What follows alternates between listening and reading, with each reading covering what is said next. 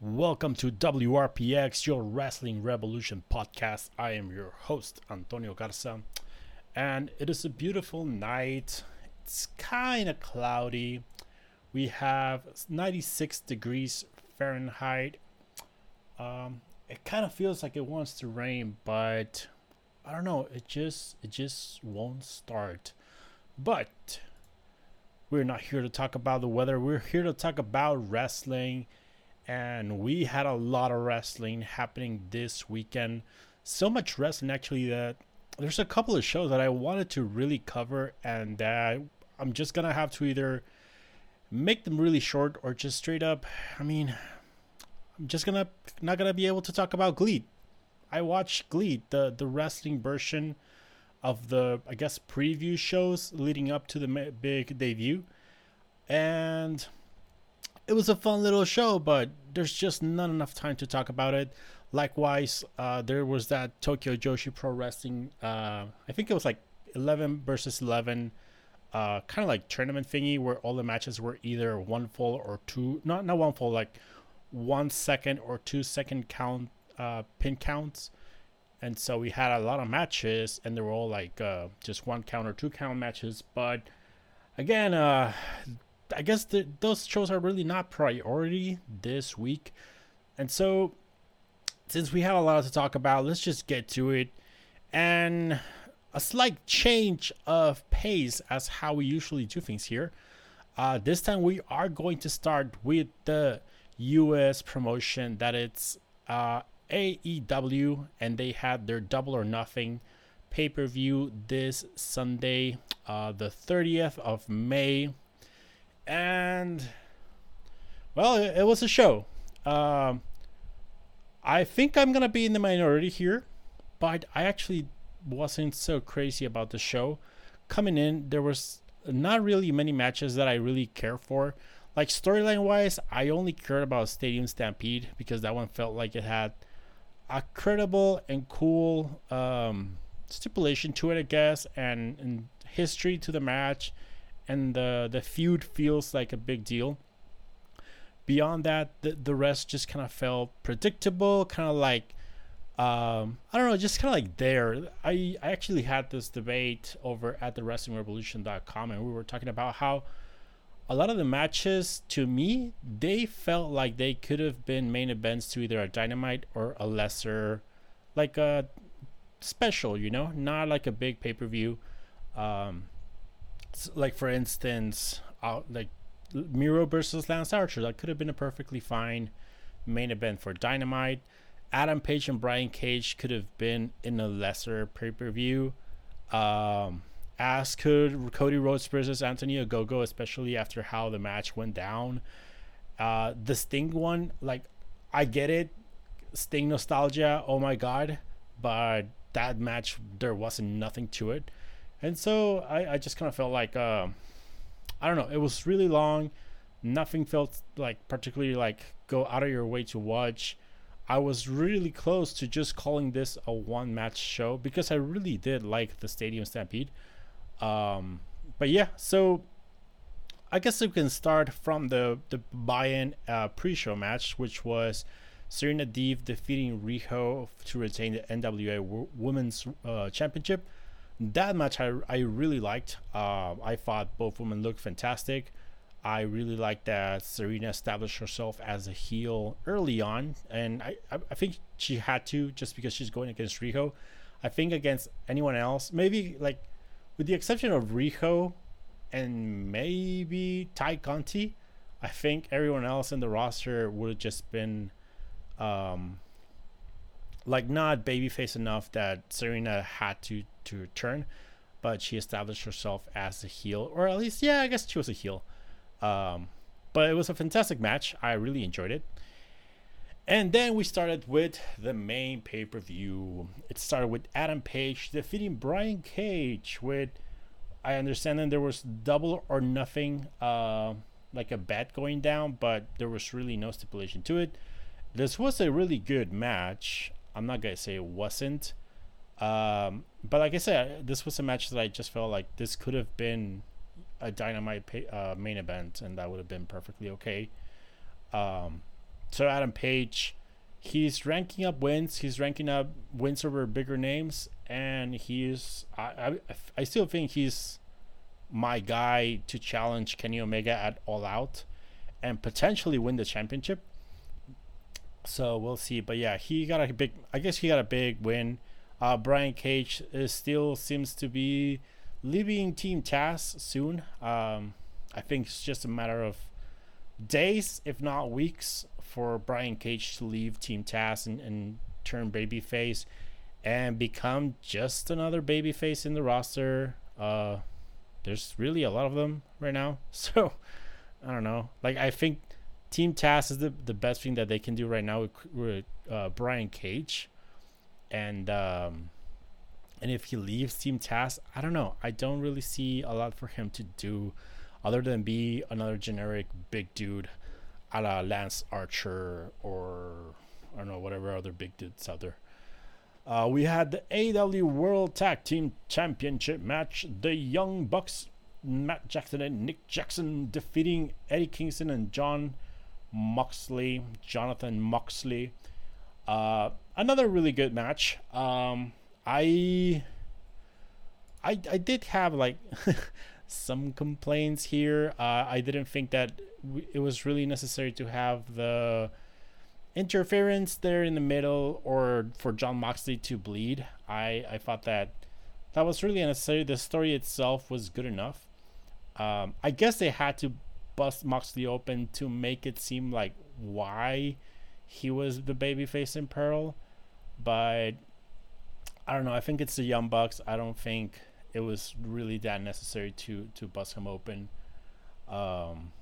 And at the end, the Bucks won with 5 BTE triggers. So I guess at least it is a lot. So it wasn't just like one. So Jon Moxley is slightly protected. But yeah, the one thing that it kept bothering me. I don't know why. But in the build-up video, the video package, and some stuff in the commentary, Jim Ross and Tony Schiavone kept asking like that. Well, kept saying that the Bucks had changed, and realistically, like, especially for Excalibur to say this, but like anyone who followed the Young Bucks, not just in like New Japan or Ring of Honor, but like whoever saw their PWG stuff, this is the same Young Bucks. They haven't changed. They just have more money, but they really haven't changed. So I don't know what like Ross and Schiavone and Excalibur were talking about. Like, they haven't changed. Those are the Young Bucks of ever, really. Then we have the Casino Royale or Battle Royale, whatever it's called. So the show started kind of strong. We had 3 matches that were pretty decent. And then we got into the Casino Battle Royale. And this is when the show just plummeted downhill, downward spiral. It took a dive. This Casino Battle Royale, it was pretty bad. It was the worst that I think we've seen when it comes to these Battle Royales. I actually do like these matches in pay-per-views. I think there is potential to them if you give them time, if you book smartly, if the people involved have a reason to be there, if you can come up with 1 or 2 surprises that they don't have to be Bryan Danielson and CM Punk and Samoa Joe, but I mean, some surprises are good. And I think of all the Casino Battle Royales that we've seen until today, this was the one where they just like threw everyone in like the match and whatever, nothing matters. Like, there was no spots, like no angles.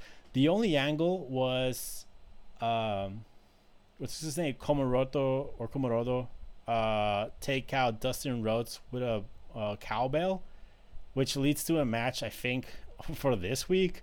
So there's nothing to it. Like, I don't know, like, that's a weak angle. I mean, it involves Dustin Rhodes and Komoroto.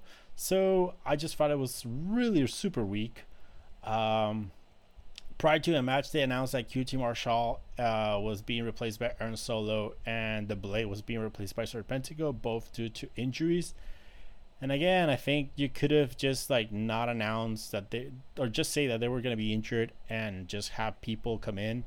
It can still be Aaron Solo and Serpentico, but I think it would have added slight intrigue into the match. But yeah, like I don't know, like I had just a bunch of problems with this match. Like the roster itself was super weak. I mean, we had Serpenticos and Dustin Rhodes, and both Varsity Blondes, which are, some of them are over with the crowd, but still, like, there's nothing to see there when it comes to like a wrestling match or a battle royale for that matter. Second, like the top guys, no one felt special other than Christian Cage, Jungle Boy, because he won, and Pentagon Jr. The rest, even Matt Hardy or Dustin Rhodes, they just kind of feel like they're like nothing special. There was a bunch of eliminations that I didn't even know when they happened. They just happened. Like I said, there was no angles. The surprise of Leo Rush as the Joker, I liked Leo Rush. I thought the surprise was okay. I understand that people get super overhyped for the surprise. I think at this point you should learn that the surprises of a Casino Battle Royale are going to be at the Leo Rush, Matt Sydal level. So don't expect, like I said, like Bryan Danielson for some reason, or Minoru Suzuki. But still, I can understand if people were underwhelmed. But my biggest problem there is that it's a surprise that we already know when it's happening. So it kind of loses the magic to it too. Like, that is the one thing that I have to accept, that the Fed does better when they have a Royal Rumble match. For the most part, they sometimes have wrestlers compete for the number 30 spot, and so we know who the number 30 is, but the surprises happen throughout the match. And so I think that's way better, because at that point you're excited to see every time people come out. If you know the surprise is going to be just that number 21, then you can totally skip the whole match and then just come back when number 21 is coming out, and you can actually time it because they are timed blocks of time, you know. So I just think it's like they need to put attention to this type of matches again. They cannot just like throw in things like this and expect it to be good. I would rather take off matches like Cage and Adam Page and remove Miro and Lance Archer from the pay-per-view. Give the Casino Battle Royale 10, 15, maybe 20 more minutes to have a couple of more angles that you're going to be able to use throughout the next 2 months as feuds, and that's it. And mix up the people. Like, let someone win the Joker spot on the show and brag about it, make it a heel. They're going to be like, oh, I have the number 21 spot, I'm going to be the last guy, and you're all going to, like, you know, fall to me. Something like that. And then just have the surprises come in throughout the cards. I think that is something that it's really, really lacking from these matches. And I think it's something that was there when AEW started. When, I mean, a lot of people complain about the first Casino Battle Royale with AC Romero and Marco Stunt and that guy who has who's missing limbs. It's okay. Like, I'd rather have those surprises in the middle of the match than just kind of wait 20 minutes. Okay, it's time for the Joker and it's Leo Rush. Okay, I can just go back to whatever I was doing in the kitchen. I don't know. Be smart about it, AEW. Be smart about it. Then the show sunk even deeper. And it started with a Memorial Day bullshit from AEW. Again, they have animals in the show. I don't know why AEW loves having animals in the show. Leave the animals alone, especially if you have fireworks and pyro in the show. It's just shitty. But yeah, like so, America Things happened, and obviously led to the America match, and it was Anthony Ogogo versus Cody Rhodes in the worst match of the night. And so, several things here. A lot of people. Okay, before even we start to a match, like this whole idea of making it a US versus UK thing, like that just immediately puts me on Ogogo's side. Like, I cannot stand fucking US patriotism right now. And Cody Rhodes just comes off like terrible, like a fake Captain America. So I was totally with Ogogo to begin with. And then like the build up to the match itself was, it had a potential because we know that Ogogo is like similar to Goldberg in the sense that once he hits you with the punch, you're out. And we know Cody Rhodes, I mean, he's good, but he's still human, and he should be able to be taken down by a good connected punch by Ogogo. So what I expected coming in was a match, especially because Cody Rhodes said like, I'm gonna make this a wrestling match. I expected Cody Rhodes is going to work on Ogogo's arm. He's going to dissect that arm like if he was Deonna Purrazzo or Pentagon Jr. or fucking, I don't know, Minoru Suzuki. Like, just focus on the limb, destroy the limb, like take out the arm so that Ogogo cannot punch you. And then put it like maybe a couple of minutes in to the match. Like maybe, okay, I guess one problem was also that this match went slightly long, but even if we went the same time, let's say halfway through the match, Ogogo lands a punch and it cripples Cody Rhodes. It really hurts him. And so Ogogo starts to go for Rhodes. Rhodes has to just dodge the punches. He does like just dodge the punches or kind of like find ways to like not allow Ogogo to just punch, try to pull him into a wrestling match. And maybe once Ogogo lands the first punch, he gets cocky and he's like, all right, so I'm gonna now wrestle you because like you wanted to make this a wrestling match. I'm gonna beat you in your own game. And so Ogogo starts to wrestle, and that's when Cody Rhodes can make a comeback. He can continue working on the arm, and then when you want to finish the match, just have Ogogo go again for the death punch. And that's when Cody Rhodes manages to finally, like in desperation, turn the punch into a Fujiwara armbar or a knee bar. I mean, yeah, a bar, and submit Ogogo.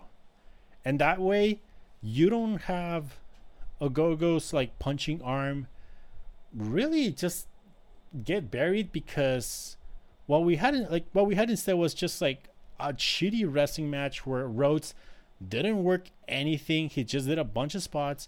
Ogogo kept punching Cody over and over and over and over and over again, and Cody never sold it. And so, to me, like coming off this match, I just feel they buried Ogogo's arm. Like, I don't think it's that killer of an arm. He's just fighting weak guys.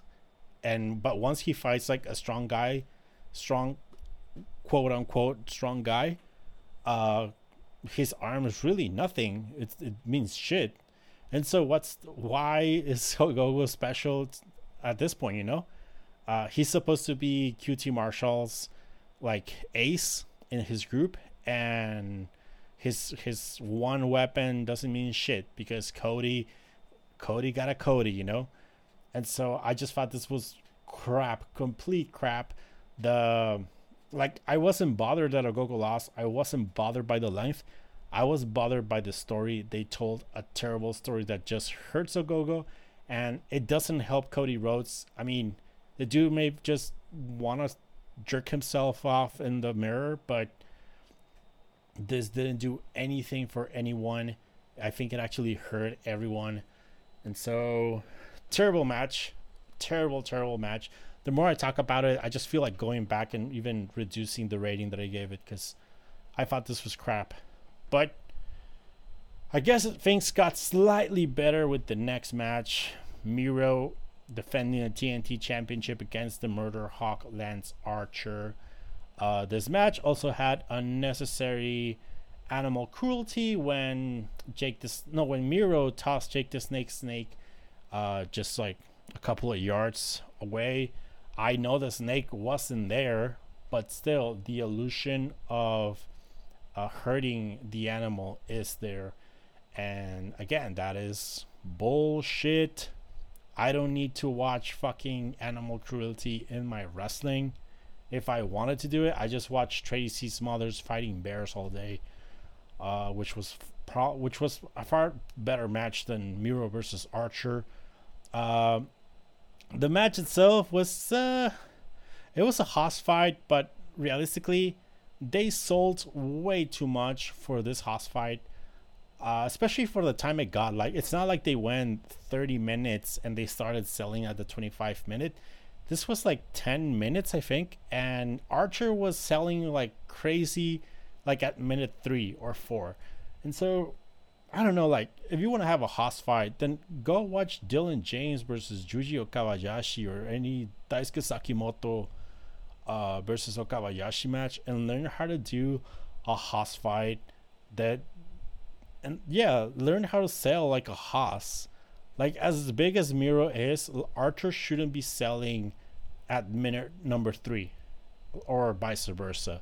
So I just thought they try to work a match like if they were honestly just like sports, like normal sized sports entertainers. And I thought that was pretty meh too. I don't know. Like I said, this should have been in Dynamite. I don't know why this wasn't the pay-per-view. We were told that All Out is happening on Labor Day weekend at Chicago. So I kind of want to go to Chicago. I haven't been there in a while. But given this pay-per-view, you're going to have to build a hell of a card to convince me. Next up, we had the AEW's Women's Championship match. Hikaru Shida versus Britt Baker DMD. I thought this was the point where I thought that the show kind of picked up. This was at the level of the first 3 matches that we saw in the show. I at this point, I actually thought this was the best match of the night. I just liked it way more than the Bucks match and the cage match. Like, those 2 matches were okay. Some unnecessary things, but Hikaru Shida and Britt Baker actually like got me hooked in. Because even though I knew that Baker was going to win, there was just no escaping her winning. They had a couple of near falls after Rebel started to interfere that I really felt like, hey, maybe Shida is going to get the win and they'll just do Baker later, or they're going to do Shida and have her get like a challenge by a new big contender coming in. But nope. They just went with Baker eventually, and I really enjoyed the match. I like that Shida tapped out. That's how champions should win their titles, by straight in your face defeating the challenger, or I mean the champion. So I really enjoyed this match. There were a couple of kind of things that were not working there, but I didn't mind them as much. There were just like things that happened due to the like timing, or just not being in the right place at the right time, exactly what you need to be. But it didn't look bad. The spot that I thought it was going to be more controversial, but I guess it wasn't, was when Rebel hit Baker with the crutch, and I mean, she did it right in front of the referee. I personally thought that I was okay with it, because even though it is a reason to DQ the match, it was like a perfect example of referee discretion, because it was Rebel being like Baker being affected by her own plan. So I didn't think it was that bad. I wouldn't DQ someone for being hit by his own partner or by his own second. But yeah, I enjoyed this match. Up to this point, I thought this was probably like the better ones that I just enjoyed. Uh, I like Hikaru Shida a lot, and I like Baker, so I did really enjoy this match. Next up, we had the Nostalgia You Still Got It match. Ethan Page and Scorpio Sky lost to Sting and Darby Allin.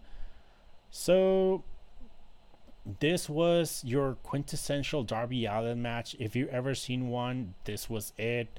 It was Darby Allin getting his ass kicked throughout the whole match. Sting had the hot tags. Allin at the end had some offense, and then Sting got to get the win. But yeah, that was it. Like, there was nothing to this match other than seeing that Sting can still wrestle, that he has an old, like, pasty white old man body. Like, the best thing about this match was the face paint of both Allin and Sting getting kind of like washed out, and they just look like super skeleton. But I really like that. But I will say it, like, the match itself, I didn't see anything other than Sting doing spots. And I don't know, like, as a fan of Impact for the last almost 20 years now, or 15 years, I've seen Sting matches here and there. I didn't see anything special here, like I said, other than just like, oh, Sting can still wrestle after we thought that he had to retire forcibly. But I don't know. This match was, if you wanted to put it in the pay-per-view because Sting was going to wrestle, cool. I don't need to see this again ever. This could be my Sting retirement match. I am perfectly happy. I do not see the Sting wrestle again, and not because I'm scared that he's going to be injured or anything. It's because there's nothing in Sting's arsenal that looks like, oh my god, I need to see Sting wrestle. Like, yeah, like he's old. That's it. He's old, and he's not Minoru Suzuki or Funaki, or yeah, like he's like Keiji Muto. He's a guy that was awesome a long time ago. You see them now, and it's like, yeah, you can pull off a match, but I don't need to see it, especially in a pay-per-view. So yeah, good for them. Nostalgia, woohoo. We have the AEW World Championship match. This was Kenny Omega versus Orange Cassidy versus the Bastard Pac. Omega retained the title as expected. So from the start, I can say like AEW really fucked up by having the shitty WWE rules for multi-man matches. I guess all of them, where there's no DQs and countouts, and it's to a single fall, and so Orange Cassidy can beat Pac, and Omega can lose the title without being pinned. That really, really diminishes the strength of both your champions, your newer champions, and the title itself, because it's going to eventually lead to a shitty finish or in shenanigans. It can add drama to some near falls, but that's about it. It doesn't do anything else. I rather have eliminations. I rather have DQs and countouts. Maybe not countouts. That countouts are understandable not to have, but DQs, there's no reason not to have a DQ. Instead, what we got was a match with a bunch of cheating from both Pac and Kenny Omega, and that was it. This one felt like a total WWE match, just a bunch of like coming in and out. Not much of a story really. It was just like really spotty type of match. Everyone's really good. Like, I love all three guys, and I really like the mixture of their styles, but they were not telling me a story. It was just like really spot, and then it got to a point where Pac started low blowing people, and then Kenny Omega started hitting people with title belts, and Don Callis was pulling refs, and Kenny Omega was attacking refs, and it's like, this is just like WWE bullshit. I don't need it. So yeah, I didn't really care for the match. I gave it a good rating because the action the work rate was good, but I wasn't really like, I don't know, I didn't really care for this match as it was going down. And once all the cheating started, I was like, I don't care. I know one of these crap is going to lead to a couple of near falls, and then one of them is going to be the finish, and that's it. Omega's going to retain. I don't care. It's probably going to build to Omega versus Cassidy in the singles, and maybe Omega versus Pac in the singles, and that's gonna be it. And I probably won't care about those matches either, because I don't know, because of this match. I just don't think that either guy has the potential to win. And so yeah, I wasn't impressed. Like, to me at this point, I think Omega has had better title matches in both Impact and AAA than AEW. Yeah, I think so, because Omega's defenses on AEW haven't been like, I mean, we had that death match with Moxie that ended in a fiasco because of a dud and stuff like that. Instead, like in Impact, the Rich Swann match was fucking amazing. In AAA, the Laredo Kid match and the Phoenix matches were fucking amazing. So yeah, I think I don't know what AEW is trying to do here with Kenny Omega. It's like a couple of months ago they said like, oh, you won the real Kenny Omega, the cleaner Kenny Omega, and all that crap. And yes, like, I think the character is the same, but the cleaner Kenny Omega was winning matches because he was awesome, not because a lot of cheating. And so I don't know, I really just don't really care about AEW Kenny Omega. I rather just keep watching his AAA, his Impact stuff at this point. So yeah, we had a Full Gear announcement that's taking place on November 6th in St. Louis. Okay. We had the 5-second debut of Mark Henry, who is going to be a coach and analyst for Rampage. He literally just came out 5 seconds, 5 steps outside the ramp, and then just went back. He didn't say anything. I don't know why that was necessary. Why have a 5-second debut? At least let the guy talk or something. So, like, for instance, you could have caught a match and just have Mark Henry talk. I think that would have been better. And at the end, we had what was, in my opinion, the match of the night, the Stadium Stampede. The Pinnacle, MJF, Shawn Spears, Dax Harwood, Cash Wheeler, and Wardlow lost to the Inner Circle, Chris Jericho, Santana Ortiz, Sammy Guevara, and Jake Hager. This was kind of tricky for me because I liked this match way better than last year's match with the Elite. But given that I actually, like, this year, this wasn't unique, I had a kind of like a point of reference for many of the spots and things and how the match feels.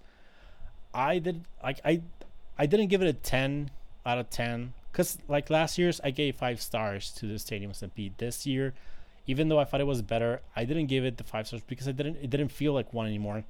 Last year's was a completely unique thing, and so I think that's what really changed things for me. But this time around, I just I don't know, I liked it more, but I just didn't think it was a perfect match. But I did really I loved the stuff with Wardlow and Hager. I really liked the Sammy Guevara and Shawn Spears stuff, especially when they were fighting around the chairs. I thought that was like a super cool look, just fighting in a tower, like towers of chairs, and then just tossing the chairs back and forward. I thought that was super cool. Sammy Guevara was definitely the MVP of the match. Like, I don't know if he's been working on his parkour, but he was just going parkour all over the place. He looked fantastic. The Harwood and Wheeler versus Santana and Ortiz stuff was really fun. I enjoyed it. I personally like those little things, like drinking a glass of whiskey and then getting to a fight. Like, they feel like so movie-like, but at the same time, I don't know. It doesn't seem phony or fake or anything to me. Like, those type of things are the things that I think would exist in wrestling and even in real fights where, I don't know, you just finish your drink and then get in a fight. Um, so I like that stuff. The MJF and Jericho stuff was mostly cute. I didn't really care much for it. Like when those two guys appeared with the footballs, I have no idea who they were. I do not care about sports or the NFL especially. So I was like, okay, people. And then the rest of the stuff was just like, okay. That was like the most jokey part of the match, but I didn't care. They were okay. And yeah, so like the whole thing was really enjoyable. I really liked the match. I liked the pacing. I like how, like last year, they really established the fighting in the stadium itself and just doing things around the stadium, and kind of like going back and forward between outside and inside, and then utilizing the ring a lot, the one that's in the field. And instead here, I liked how they kind of like all started fighting. They went to the back and then they all just kind of like went their separate ways. They never crossed paths. And then eventually the match spilled to the ring where the fans were. It made it seem like it was happening at the same time, everything, even though it was taped. And that was a perfect way to end it, just with Sammy Guevara and Shawn Spears in the ring. I think I would have liked to see like everyone kind of come out at the end and have like maybe have them fight around the crowd in separate areas of the Bailey's place, and just have Sammy and Shawn Spears in the ring. That would have completely killed the attention span of the fans, because people would be like trying to see everything that's going down. But I think you could still pull it off with some selling, and then just have certain things like happen sequentially in a way that you can put the focus on like different areas, kind of like they did like Jericho and MJF before they did Guevara and Spears. I think you could have also done some Wardlow and Hager stuff, and maybe one or two spots with Santana Ortiz and FTR. But I mean, nonetheless, I still thought it was a great story. I really liked the pacing and the progression. I totally thought this was better than last year's. And I think that the end of the match was pretty good too. I mean, the end of the match with them, not the match, the end of the show with the Inner Circle just celebrating the ring. I thought it was the best way to end it. You have the baby faces, celebrating and just being the champions. Well, not champions, but like the winners. And everyone's singing, even though I'm not a fan of Chris Jericho's music, especially Judas.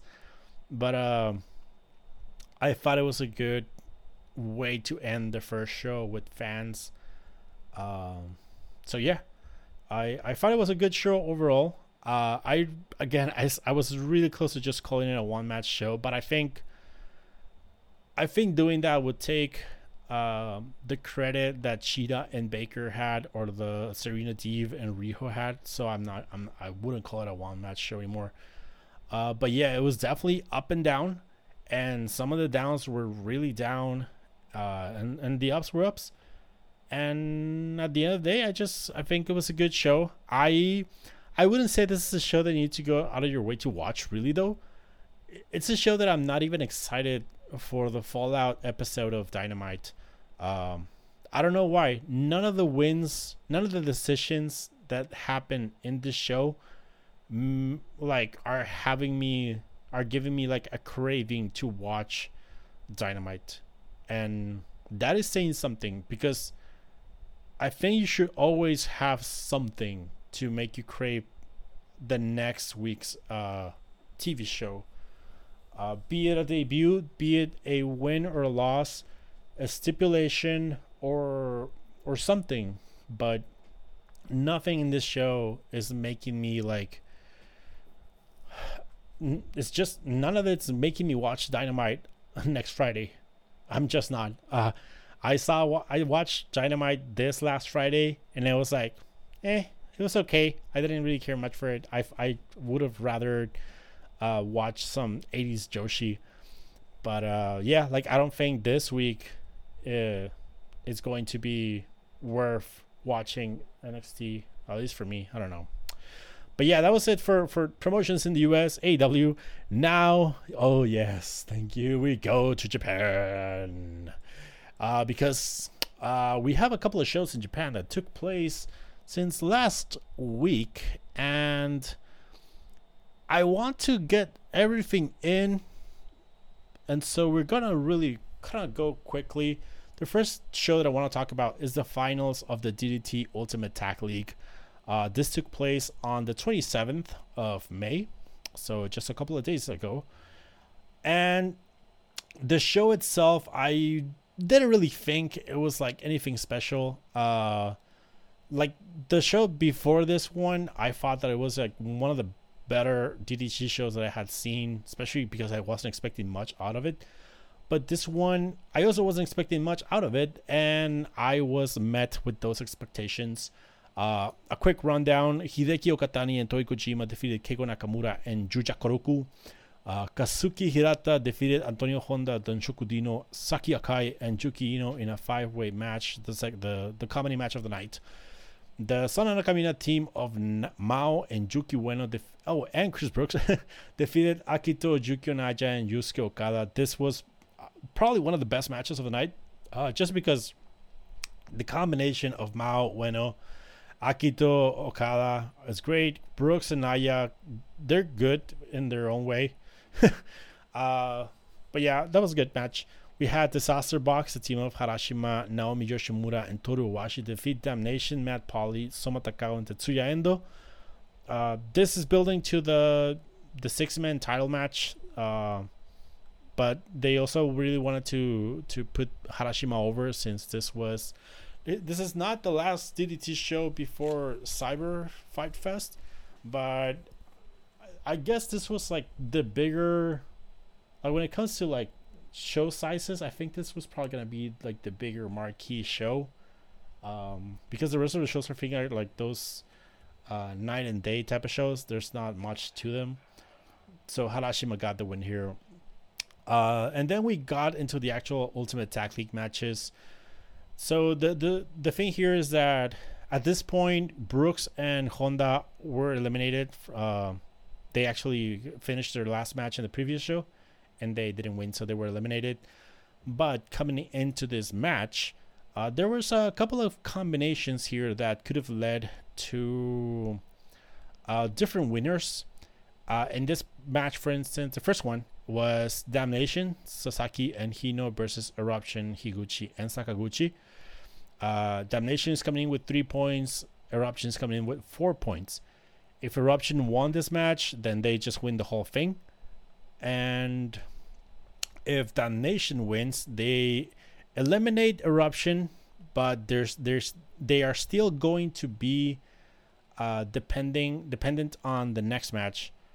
And so Damnation did win. They eliminated Eruption, because it was 5 points versus 4. And so the match itself was okay. I thought it was actually kind of underwhelming, because I just had big hopes for Hino and Higuchi pairing up, but I've come to the realization that when Higuchi fights someone that is supposed to be bigger than him, I think it kind of hurts him. It didn't work with Hino. It didn't work with some spots with Akiyama when they fought. And so I've started to notice that from Higuchi. And the same thing with Hino. He has a couple of spots where he's supposed to be just bigger than everyone, that even when he did them with Akiyama, they just looked weird. But I think that's just that's just Hino's gimmick, being the biggest guy in the ring. And I don't know, that's his thing. But yeah, the finish saw Sasaki submit Sakaguchi with a crossface. The match was okay. It wasn't the best match of the tournament for sure. But so given the points that we had, we come into the next match, the other semifinal, I guess. Junretsu Jun Akiyama and Makoto Oishi with 4 points versus the Sana Nakamina team of Konosuke Takeshita and Shunma Katsumata with 3 points. Same situation pretty much. But at this point, so Damnation has 5 points. So we have several combinations. If Junretsu wins, they get 6 points. They win the whole thing. If the Sana Nakamina team wins, they tie Damnation and we go into a finals tiebreaker. If they tie, then Damnation wins. So what happened was that the Sana Nakamina team of Konosuke Takeshita and Katsumata won.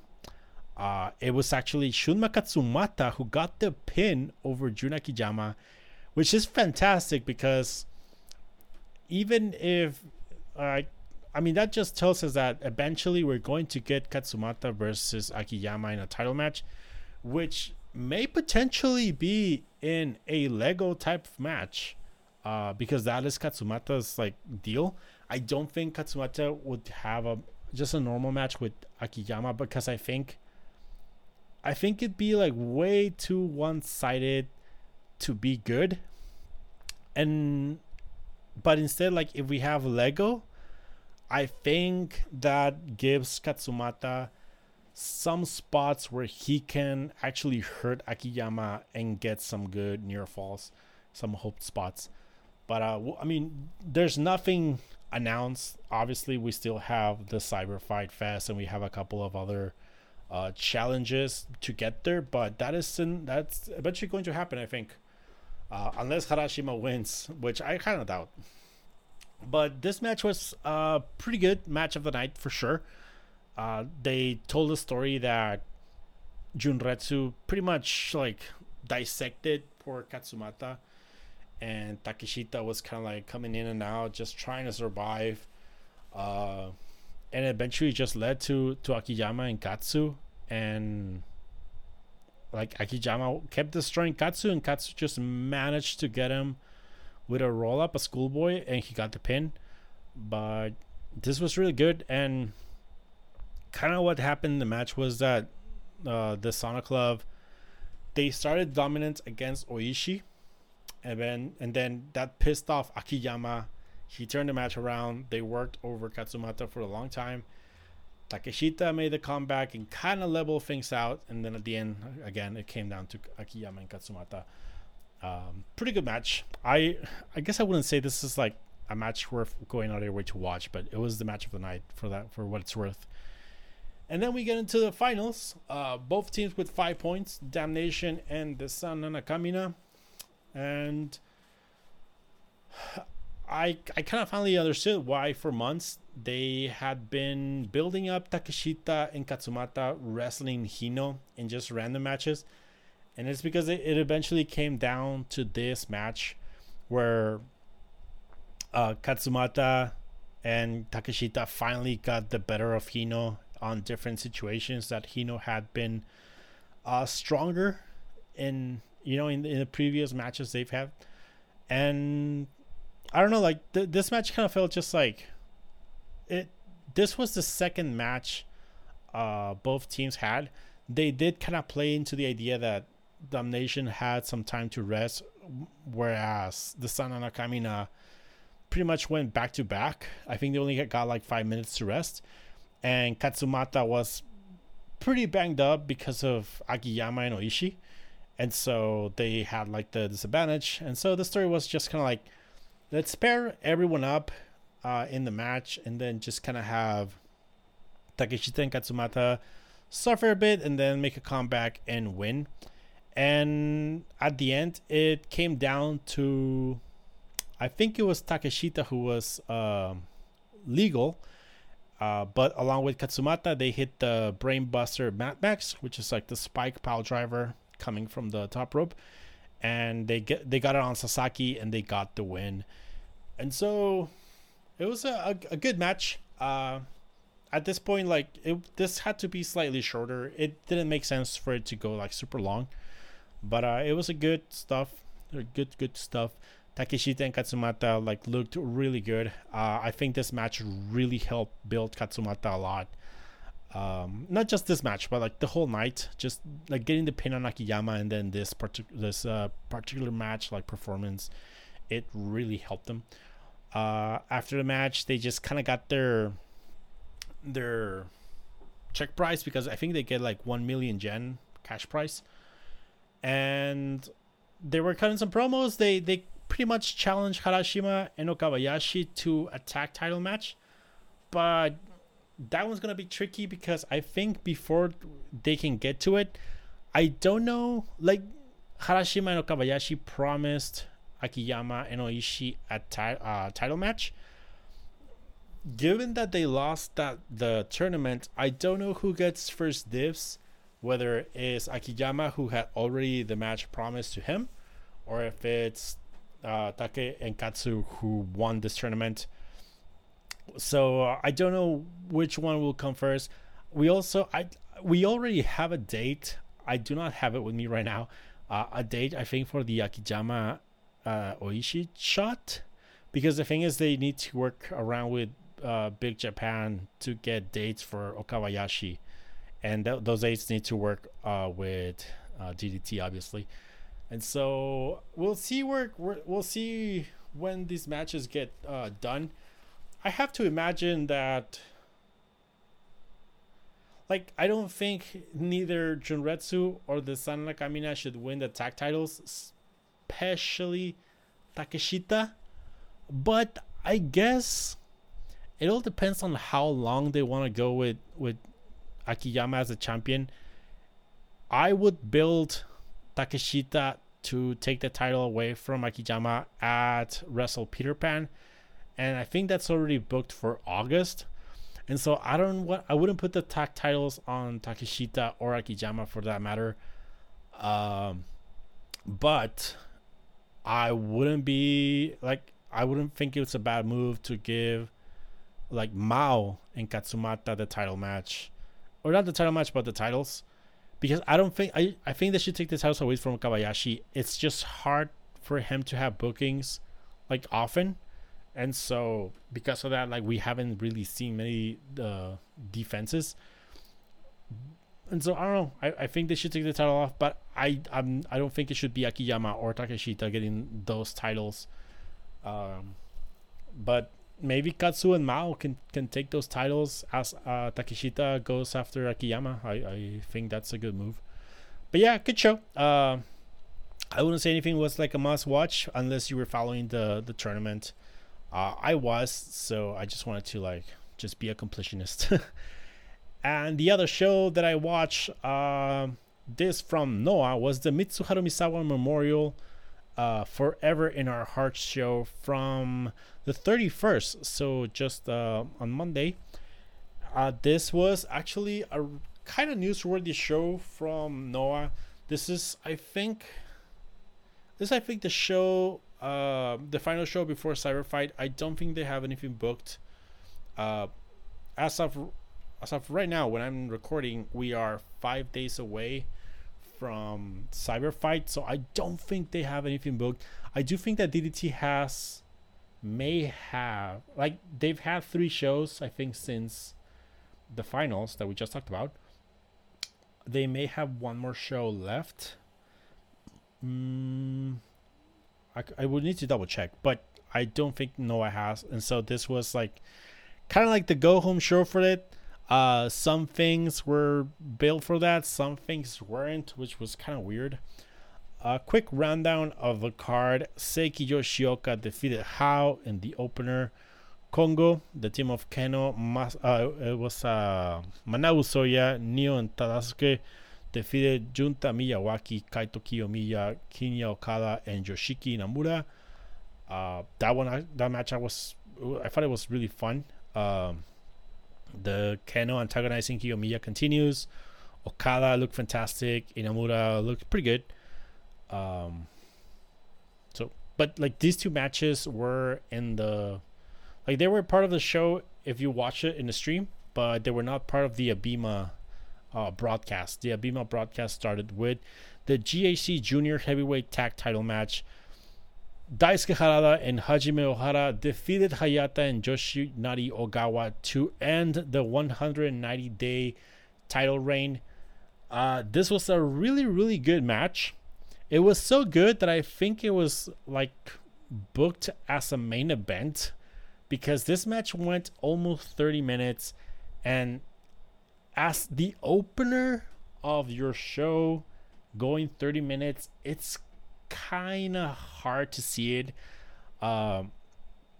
When I watched it, I just got like this dread that the rest of the show was going to be like so extremely long, because this was match number 3 for me, but it was technically match number 1 for Abima, and we still had 4 more matches to go, 3 of which were title matches and then the main event.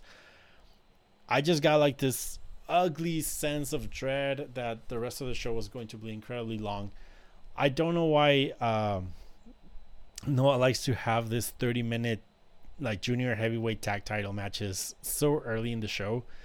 And the next match actually also went 20 minutes or so, and it was also a GAC tag team title match. I'll talk about that a little bit. But going back to the junior one, it was a really good match. It kind of built, like, everything about this feud is built around Harada and Ogawa, and so there was a lot to it. Harada got his legs worked, so that was like the babyface Imperial stuff. Ohara looked fantastic. He's right now one of my favorite guys in Noah, and Hayata was pretty good, but I didn't think he was like really noteworthy in the whole match. It really was Ogawa and Harada who got the spotlight in this match. And it was Harada who actually got the win with a German bridge. There was a big pop when the match ended, and I think it was a combination of, I don't think people expected the titles to change hands in this show, and the finish coming from a German bridge, I think it surprised a lot of people. I thought they were expecting something more flashy or something, so I guess it worked in that sense. The other match that came up next was the GAC tag team title match, being the heavyweight one. The Aggression, Katsuhiro Nakajima and Masakita Miya, defeated Funky Express, the team of Mohamed Yone and Shuhei Taniguchi. I really liked this match. I actually thought it wasn't the match of the night, but it was a close second. My hopes for this match were super low. I mean, just look, it's Yone and Taniguchi, but they actually, like, Nakajima and Kitamiya got a good match out of those guys. It was super stiff.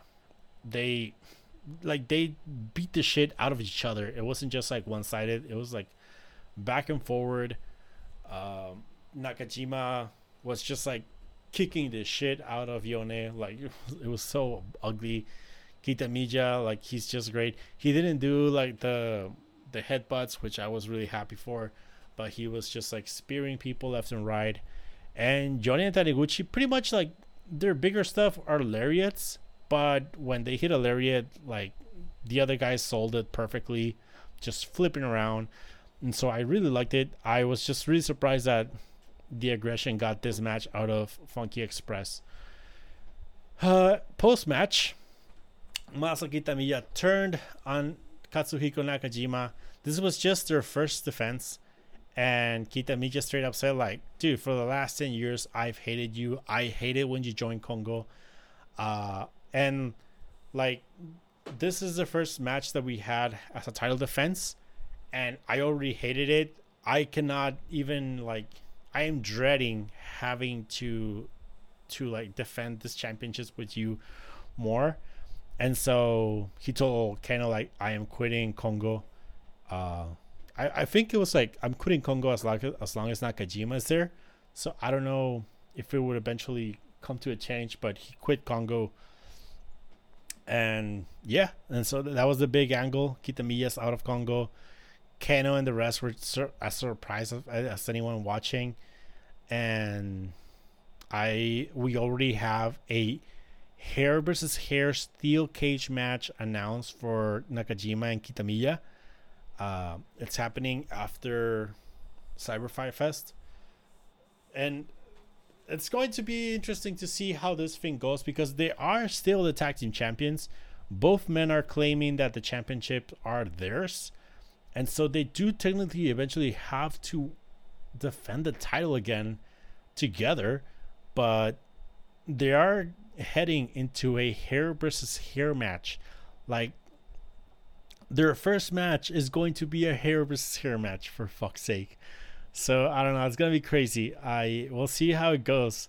I have to imagine Kitamiya loses a hair. I cannot foresee Nakajima losing his hair right now. I think it's easier to get Kitamiya to shave his, and it's gonna be interesting. I don't know. It is kind of crazy to have this feud develop like this, especially like just days before Cyber Fight Fest. We had Atsushi Kotoge defend the GAC Junior Heavyweight Champion against Yuya Susumu. Good match, short match. I never really thought Susumu had a chance, so it was just like watching really good action, but nothing special. Kotoge looked pretty strong, really. Like both guys look strong, but I think knowing that Susumu didn't stand a chance just made Kotoge look slightly stronger. So I guess in that sense, it was a success of a match. But beyond that, there was, I don't know, I didn't really think it was anything special. After the match, pretty much everyone came out to challenge. Like, when I say everyone, like everyone came out to challenge. Yoshioka challenge, Hidaka challenge, Tadasuke challenge.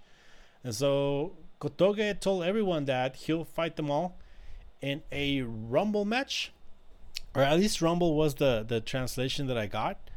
It may just be a battle royale. It may be a gauntlet. I don't know exactly what it's going to be. I haven't seen like the actual announcement, but it is pretty much Kotoge defending against the junior roster. I think this is really cool, but I do hope they have someone ready for whatever happens after the Rumble, because if Kotoge manages to survive and retain, that means that he defeated everyone in the Rumble, so he's not gonna have contenders. And so I hope they have someone ready to come in afterwards and get a challenge while you rebuild someone that already lost in that Rumble. So we'll see how they do it. Next up, we had the GAC National Championship match. The match of the night, Takashi Sugiura defeated Kazushi Sakuraba to retain the championship. This was just fucking awesome. The only thing missing from this match was like UWF, like the points rules. Everything else was pretty much there already. Like the wrestling itself was great. It was a bunch of like just technical submission stuff, chain wrestling. Like Sugiura at one point kind of tried to box Sakuraba, and once Sugiura realized that Sakuraba was just kicking his ass because he was trying to play Sakuraba's game, Sugiura started going just powerhouse pro wrestler on Sakuraba, and that's when he got like some of the upper hand.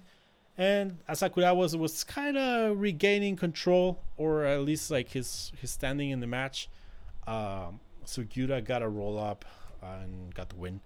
So pretty strong performance by both guys. Definitely the match of the night. After the match, Danshoku Dino and Sasadango Machine from DDT came out, and they wanted an answer from Sugiura-gun, but it wasn't a yes or no. They actually wanted to know what type of match they wanted to have. The options were a DC Bat match, which would make them trend on Twitter, or a title match for the Sugi and Saku match. Sugi and Saku championships match. Those championships are just like, I actually don't know the story that well, but I just know that it's like Sugi is for Sugiura, Saku's for Sakuraba, and so it's just their personal titles. So yeah, the Sugiura accepted the challenge, and they had like a little face off, and Dino never touched anyone's penis or pulled down his pants, so that was a success. And finally we got to the main event. M's Alliance versus M's Alliance. Keiji Muto and Masato Tanaka versus Masakatsu Funaki and Naomichi Marufuji. This was pretty much a sleeper of a match. It started with like 5 minutes, maybe more, of Keiji Muto doing chain wrestling with both Marufuji and Funaki. At minute number 3, I was wondering if they were just being like methodical and whatever, or if Keiji Muto was already in need of a breather. But yeah, it was like, it started just super boring, because I'm not against chain wrestling or mat wrestling, but Muto doesn't make it seem exciting or like a struggle or anything. And so it wasn't until Masato Tanaka that tagged in that the match actually picked up a lot. And then the story here was just that Funaki and Tanaka and Muto worked on Marufuji's leg, and I think for the second time Muto submitted Marufuji with the figure 4. And so we have to believe that, like, at this point we have to believe that Muto has Marufuji's number and he knows the approach he needs to take to just submit Marufuji.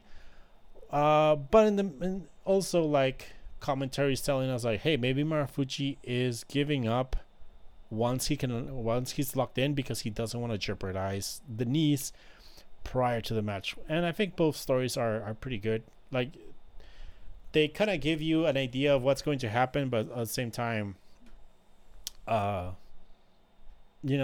guys are coming in with a certain amount of speculation, but also something going on for them. But yeah, the match itself wasn't really anything special. Marufuji came out with Misawa's tiger mask, and I think that was the best thing of the match. But beyond that, it wasn't anything special. And that was the show. So this and the DDT show kind of built up to the Cyber Fight Fest, which is really what I wanted to talk about more than just talking about those shows, because this show is taking place on the 6th of June. We're just days away. This is going to be like the big focus of next week. So I'm just going to quickly run down the card. We have a couple of pre-show matches and a couple of match changes too. In the first one, B-Star, Mirai Mayumi and Suzume, Arisu Endo, Haruna Neko, and Moka Miyamoto are wrestling Mahiro Kiryu, Naoka Kuta, Pom Harajuku, Raku, and a mystery tag partner. That is your Tokyo Joshi Pro Wrestling opener. We have a delayed entry battle royale where it's just going to be like a bunch of wrestlers from all 5 promotions: Gambara, DDT, Noah. I don't think there's anyone from... Well, I mean, there's Saki Akai, but she's representing DDT in this particular match. We have a rookies match, which has been changed. It previously was Keisuke Ishii, Ken Oka, and Shota. I don't know. This is just this is the Gambara match. Keisuke Ishii, Ken Oka, and Shota versus Koki Iwasaki, Shuichiro Katsumura, and Yumehito Imanari. That is also a pre-match show. The next match is the rookies match. This is going to be the opener of the main show, and this is one that was just recently changed. It was going to be Junta Miyawaki, Kinya Okada, and Yasutaka Yano versus Keigo Nakamura, Toi Kojima, and Yuki Ino in a DDT versus Noah rookies match. Nakamura got injured, and so he's out of the match, and so now it's going to be just Yuki Ino and Toi Kojima versus Junta Miyawaki and Kinya Okada. So that's a slight change happening in that match. Yano and Nakamura are out.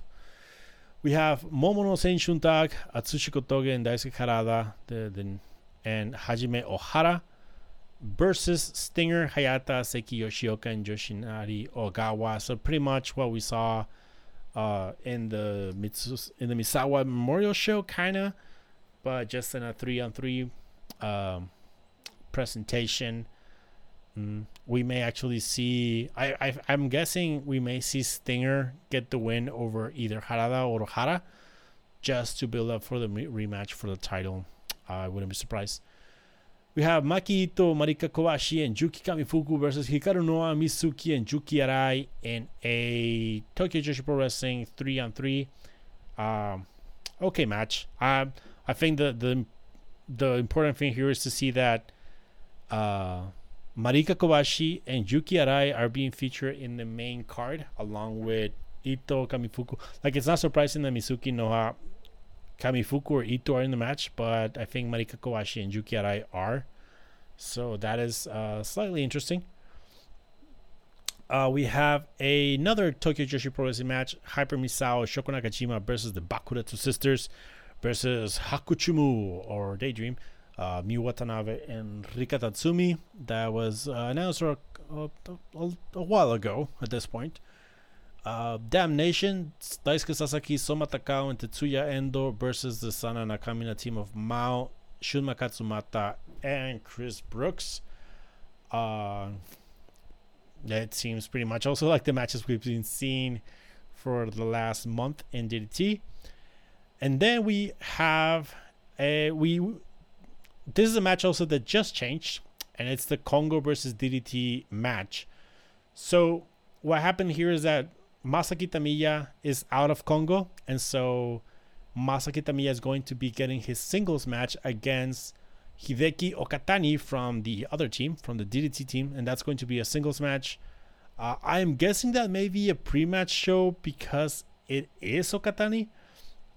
I don't know if they really specify if it was a pre-match or not, but now the match is going to be Hao, Nakajima, Keno, Soya, Neo, and Tadasuke versus Higuchi, Sakaguchi, Akito, Yoshimura, Takagi, and Yukio Naya.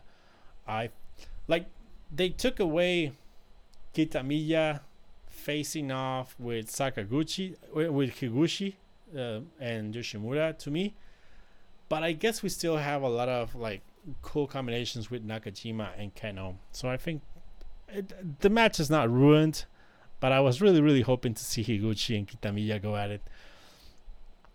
We have Kaito Kiyomiya and Yoshiki Namura versus the Sana Nakamina team of Konosuke Takeshita and Yuki Ueno. So pretty much the team of the future for both companies.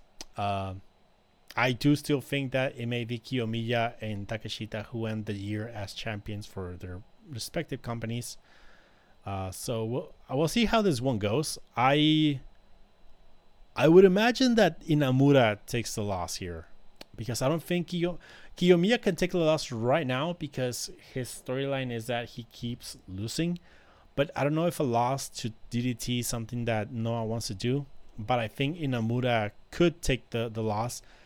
Takeshita's not likely to take the loss. He's being built to chase Akiyama, and Yuki Ueno is a champion. So I highly doubt they want to have Ueno lose, unless they want to do Kiyomiya and Ueno in a DDT show. So maybe, just maybe, but I do think Inamura's taking the loss. And then we have our three main event of the night, the three bigger promotions defending their championships. First up, we had the Princess of Princes match with Miyu Yamashita defending against Yuka Sakazaki. We have the KOD Openweight title match where Jun Akiyama defending against Harashima, and the GAC Heavyweight Championship match with Keiji Muto defending against Naomichi Marufuji. If you ask me, Yamashita wins, Akiyama wins, and maybe, just maybe, Marufuji wins. And I think that would be like a really strong way to end the show with a Marufuji win. But that is it for Cyberfest. That is going to be the show. Again, taking place on the 6th at the Saitama Super Arena in Saitama, Japan.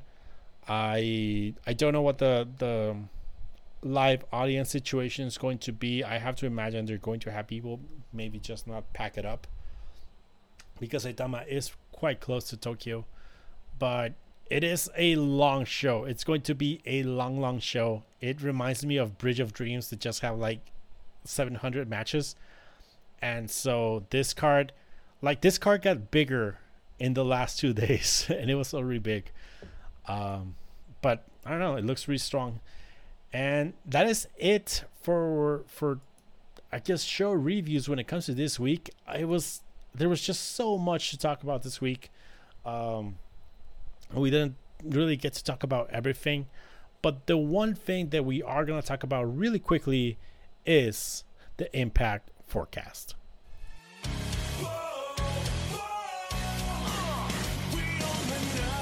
Impact Wrestling from June the 3rd. This one is going to be good.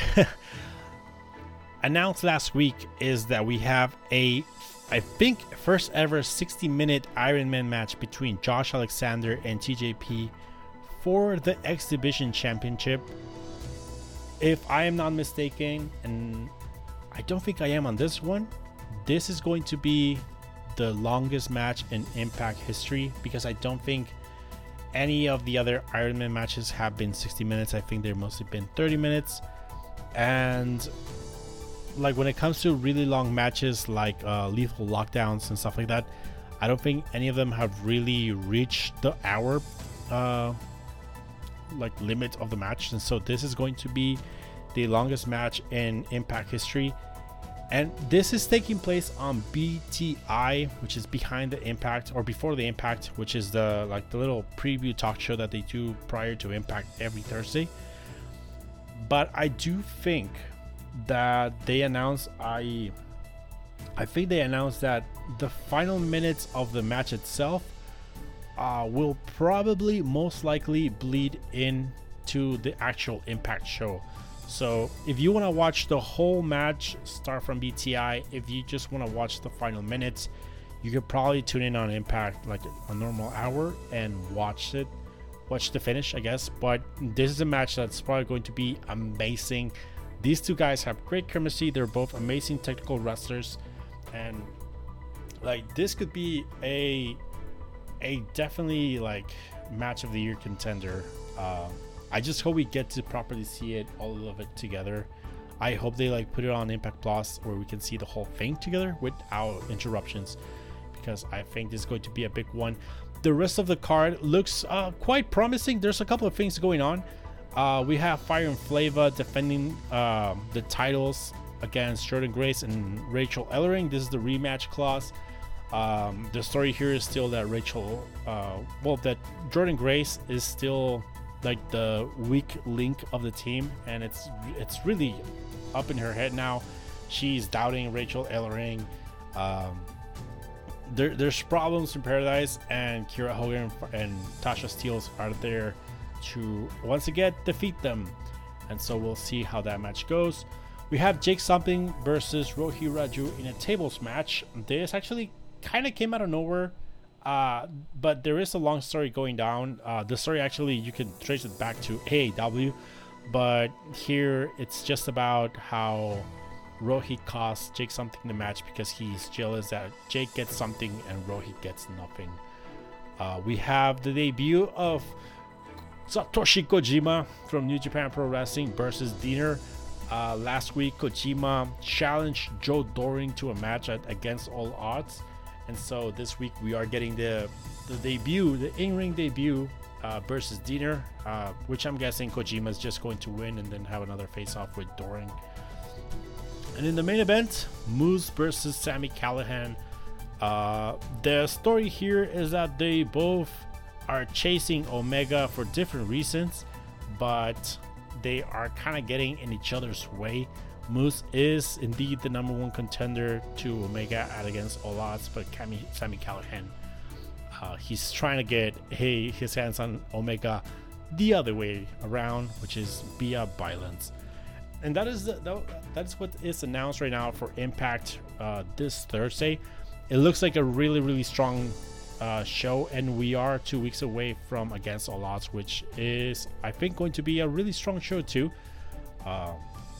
I mean, just Kojima versus Doring alone, you have my money, but it's also Omega and Moose. And so it seems to be like a strong show that is 2 weeks away. But that is going to be it for this week of WRPX. It's already been a long show because we just had so much to talk about. And I mean, we had to rush and we had to leave things to the side, and we still went pretty long. But thank you for staying here, staying with me, and listening through and through. I appreciate it for sure. Go to Spotify and iTunes where you can find this episode and the rest of the shows. the previous shows in the library. You can go to wrpxpodcast.com where you can find the website of the podcast. You can go to thewrestlingrevolution.com where you can find the written versions of all the shows that we talked about and the ones that we didn't get to talk about. So if you want to see like a better just description and rundown of like all my issues that I have with Double or Nothing, for instance, you can go to thewrestlingrevolution.com to read them. Check them out. On Twitter, you can find me on DWRevolution. And yeah, I think that's it. It's just a lot of plugs as usual, but again, thank you for sticking by, and I won't take any of your time anymore, so adios. Well, that's about it. Son of a gun, we've enjoyed it. Looking forward to next week. I guess we'll have to wait a week before we get to it, but we'll be right back again. For Corey Macklin, Dave Brown, Lance Russell saying bye-bye, everybody.